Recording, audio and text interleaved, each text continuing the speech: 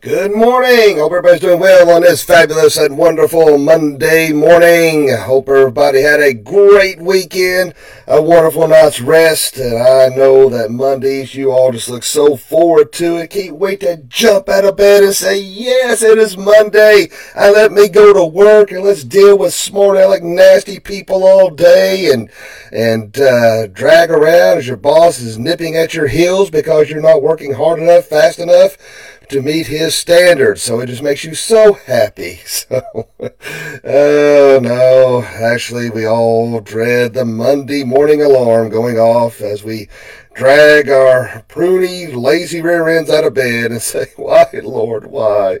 How long could I survive without my job?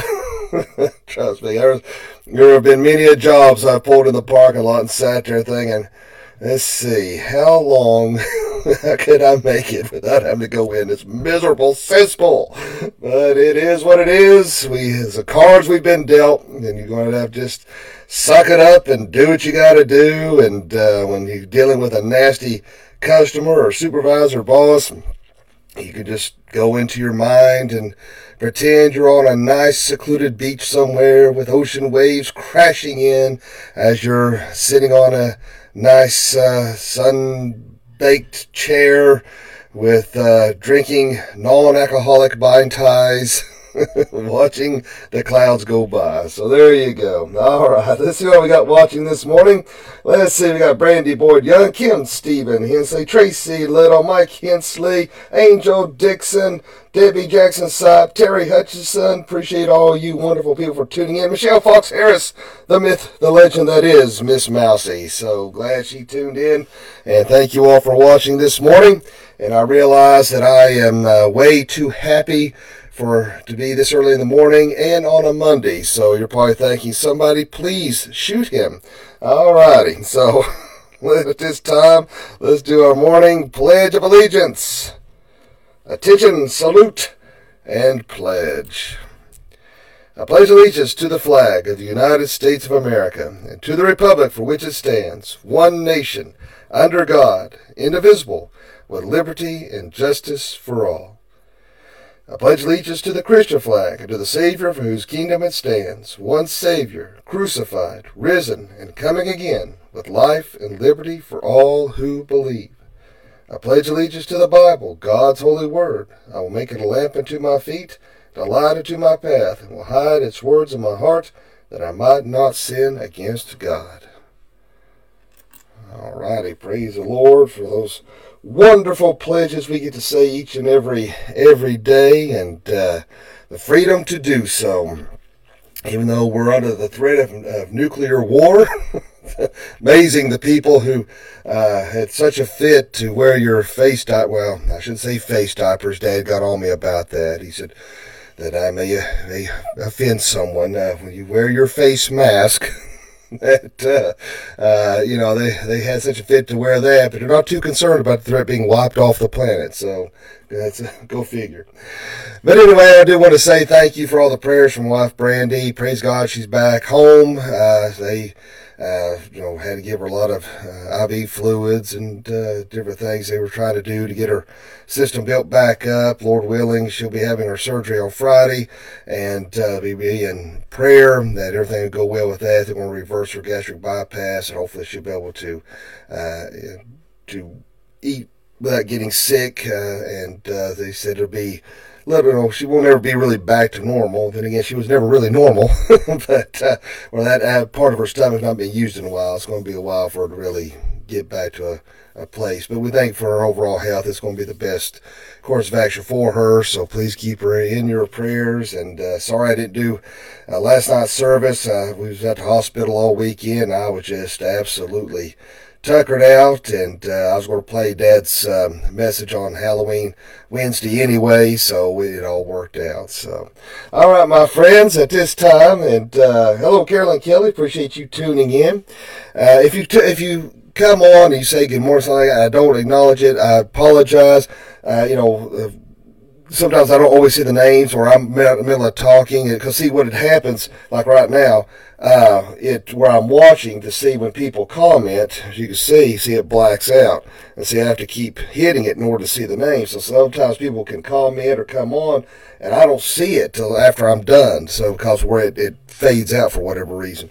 So don't get your feelings hurt if I don't call out your name, say good morning. Just know that I'm happy everybody is here.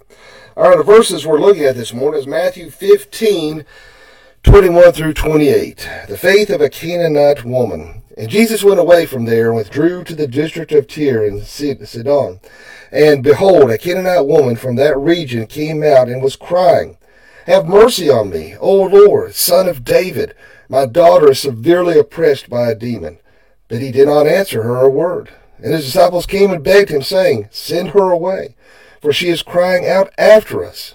He answered, "I was sent only to the lost sheep of the house of Israel."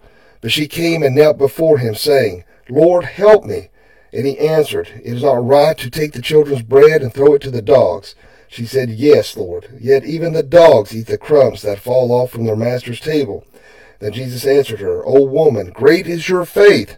Be it done for you as you desire." And her daughter was healed instantly. All righty, wonderful words of Scripture this morning that we can read and be a part of and look at this morning. You know, as a parent, there's nothing worse than when your kids get sick. In fact, when my daughter, son gets sick, I'm just like, Lord, just please, just give it to me. You know, just let me have it. Let them be better. It worries me horribly, and particularly if they are regurgitating things.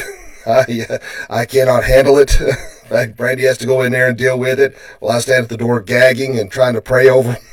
So, but it's nothing worse than when your kids are sick. And you can only imagine what this Canaanite woman, what she was dealing with, and the knowing that her daughter, you know, she might not have realized that she was demon possessed. Maybe she did, you know, but all she knew was there was something wrong. And she knew that Jesus was the only way to get the help that she needed to get her daughter cured. And, you know, at first when you look at this, you think, you know, wow, Jesus seems a little aloof, almost rude to a certain extent, almost like he's ignoring this woman and her cries for help and please. But understand there was a reason as to why Jesus was acting the way that he was. You know, first the disciples are coming up saying, "Send her away, you know, she's crying after us." And she wasn't crying after them, she's crying after Jesus. You know, and I think sometimes as Christians we have to be aware of that. And it's a fine line. You know, sometimes people come to the church needing help and they're distraught. And sometimes Christians can turn kind of a blind eye. It's kind of the you know, when you're out in public, you see somebody crying. You know, a lot of people just walk by because it's uncomfortable. And it is awkward. And I walked up to people and I've said, "Hey, are you okay? Or is everything all right?" And sometimes they'll respond. Sometimes they'll like shake their head and just walk off, you know. But, you know, at least I've tried. However, the bad thing is we've also had people to try to con the church, and you know, they'll go to deacons or elders or anybody and tell some big tale and make it sound like the saddest sob story in the world, and kind of find out later on they were just going around from church to church conning them to get money or whatever for that what they wanted. You know, it wasn't even a real need, if you will. And so there's a real fine line. That's why we have to have discernment and understanding as to individuals' needs. However, in this situation, you know, here, one thing that Jesus got done talking about in verse 6 in Matthew 15 here was the fact that the Pharisees themselves were giving lip service. They truly didn't know who God was. They might have had a head knowledge, but they didn't really know who God was. They didn't understand who he was as the Messiah. And so they just give lip service to God. He wasn't putting anything into action. And one reason why that he made the response, the remark as to regards as, you know, should I give this bread to these dogs? You know, in other words, he's more or less saying that these Pharisees are just, you know, they're mindless, have no clue, more or less. And, you know, and at this point, you know, she could have took it the wrong way and said, "Hey, don't call me a dog," and stomped off. But she, instead she was like, hey man, give me the crumbs, give me whatever, I just need help. But see, you have to understand the relationship as well. See, this Canaanite woman was considered an outsider, considered kind of a racial difference that was not welcomed within a community, and so there was another dynamic to the story as well. There's some facets here that are very interesting. In fact, because we are such a short time schedule here in this morning, I may like to dive into this deeper. Maybe I've already have something planned for tomorrow evening's, Wednesday evening's teaching, but maybe Sunday evening we might be able to dive more deeply into this in the depth I would like to go to. But for this morning's discussion, we're just going to kind of hit the highlights, so to speak, here. But because there are so many facets that we do need to look at. So, one thing we can take away from this as we quickly go through this is that, when we're dealing with problems in our life, we don't always understand it. Brandy's going through a tough time down with her health. As you all know, I have multiple health problems. It limits me in ways people have no idea. I mean, it's a daily struggle, and not to minimize what Brandy's going through by no stretch of the imagination. With her MS, she pushes through a lot of pain, hunger with her stomach situation. I mean, she deals with a lot, more than I even realize and know, and she lets people know. In fact, I get mad at her because she don't tell me what she's going through a lot of times. But unlike, but some there's people out there who have it far worse than we could ever imagine. We have it far better. There's people always laying in a hospital wish they had the health that we had. But nonetheless, but God can use our problems to drive us, particularly with more dependence upon Him and more dependence on Jesus Christ. And just like in this situation, we see that this woman tried everything to try to solve her daughter's problems. And, she may have even went to a pagan priest. She may have been pagan, but see, she recognized Jesus as Lord. Some people might say, oh, she just addressed Him as that because, that was just a customary way to approach a rabbi or a teacher. But I believe in this instance, this was not the case. That she recognized who He was. And unlike the Pharisees, see, God could see the Pharisees' heart. He could see her heart. He could see the sincerity. He knew what was going on. And she knew that this girl was being possessed, that there was some kind of cruel demon. There was something going on here that really needed to happen. But one thing we need to understand, though, as well, is that, sometimes we may be dealing with something that's very severe, maybe even embarrassing, that we wouldn't want anybody else to really know about or discuss about. It may be so embarrassing we may not even want to talk to God about it. Who knows what people are dealing with and what they're going through. But I like but one thing's for sure, though, God knows our hearts and minds. He's not surprised by anything. But one thing I do like what J.C. Ryle observed. He said, trials are intended to make us think, to wean us from the world, to send us to the Bible, to drive us to our knees. Health is a good thing, but sickness is far better. If it leads us to God, prosperity is a great mercy, but adversity is a greater one. If it brings us to Christ, anything is better than living in a carelessness and dying in sin. Better 1,000 times to be afflicted, like the Canaanitish mother, and like her flee to Christ, than live at ease, like the rich fool, and die at last without Christ and without hope. So, but this whole story itself, it shows that coming to Jesus with our problems is not always easy. And this mother had to overcome a lot of obstacles that she had to encounter in order to get to Christ, to get her daughter the help that she needed. And so this is the very thing. Sometimes, it would be nice to have an easier road. But see, just like, say people say, well, I wish I could win the lottery and life would be so much easier. Yes, it may be easier. You might have everything you ever wanted. But it may also drive a wedge in your dependence on Christ. Now, if you win the lottery or if you're rich, that doesn't mean you're not a Christian. It doesn't mean that you don't love the Lord. A lot of people want to give the rich a bad rap. But hey, man, the Bible says there's no sin in being rich. Now, it's talking about the love of money, but you can be poor and have the love of money, so that's irrelevant. But what Christ wants is our complete dependence. Sometimes He uses our health, our finances, our whatever circumstance to drive us closer to Him. And that's just what he was saying, J.C. Ryle is saying here. In the midst of adversity, it may be far better so that we'll be dependent and drawn to Christ than to have life of ease and die in eternity in hell and never know who Christ is. So that's why it's very important to understand that even though our circumstances may stink and we may not like it, we may not be happy with it, at least that we have Christ's dependence to know he will help us get through those situations. And it's not fun. It is tough. But, again, this mother was an outsider, and because of her race, and that she was a Canaanite. And, in fact, her Canaanite ancestors were those whom God had commanded Israel to exterminate when they conquered the Promised Land. So, in fact, if she was alive today, she could it'd be easy for her to accuse Jesus of racism. That's hard to imagine. But hey, even today there'd probably be people to do that as well. And because she'd say, how dare them treat me this way? When the disciples say, send her away, she can say, how dare them treat me this way? How dare them, they're arrogant Jews. I mean, it'd be easier for her to do that. She may say, they stole my land. I demand reparations. It'd be easy, kind of echoes a little bit today. We have those modern cries of systemic racism and cultural privilege. But the thing of it is, though, when people use those kind of terms, and what they're doing is that they are classifying themselves as a victim, is really what they're doing. And we have to get out of this victim kind of mentality and understand that we need Jesus Christ. A lot of people can use excuses as to where they're at instead of overcoming those obstacles and become better people. The only way you can overcome obstacles is having Jesus Christ, your personal Lord and Savior. I'm just really had a belly full of this whole systemic racism baloney fallacy. The 1619 Project is such fallacy.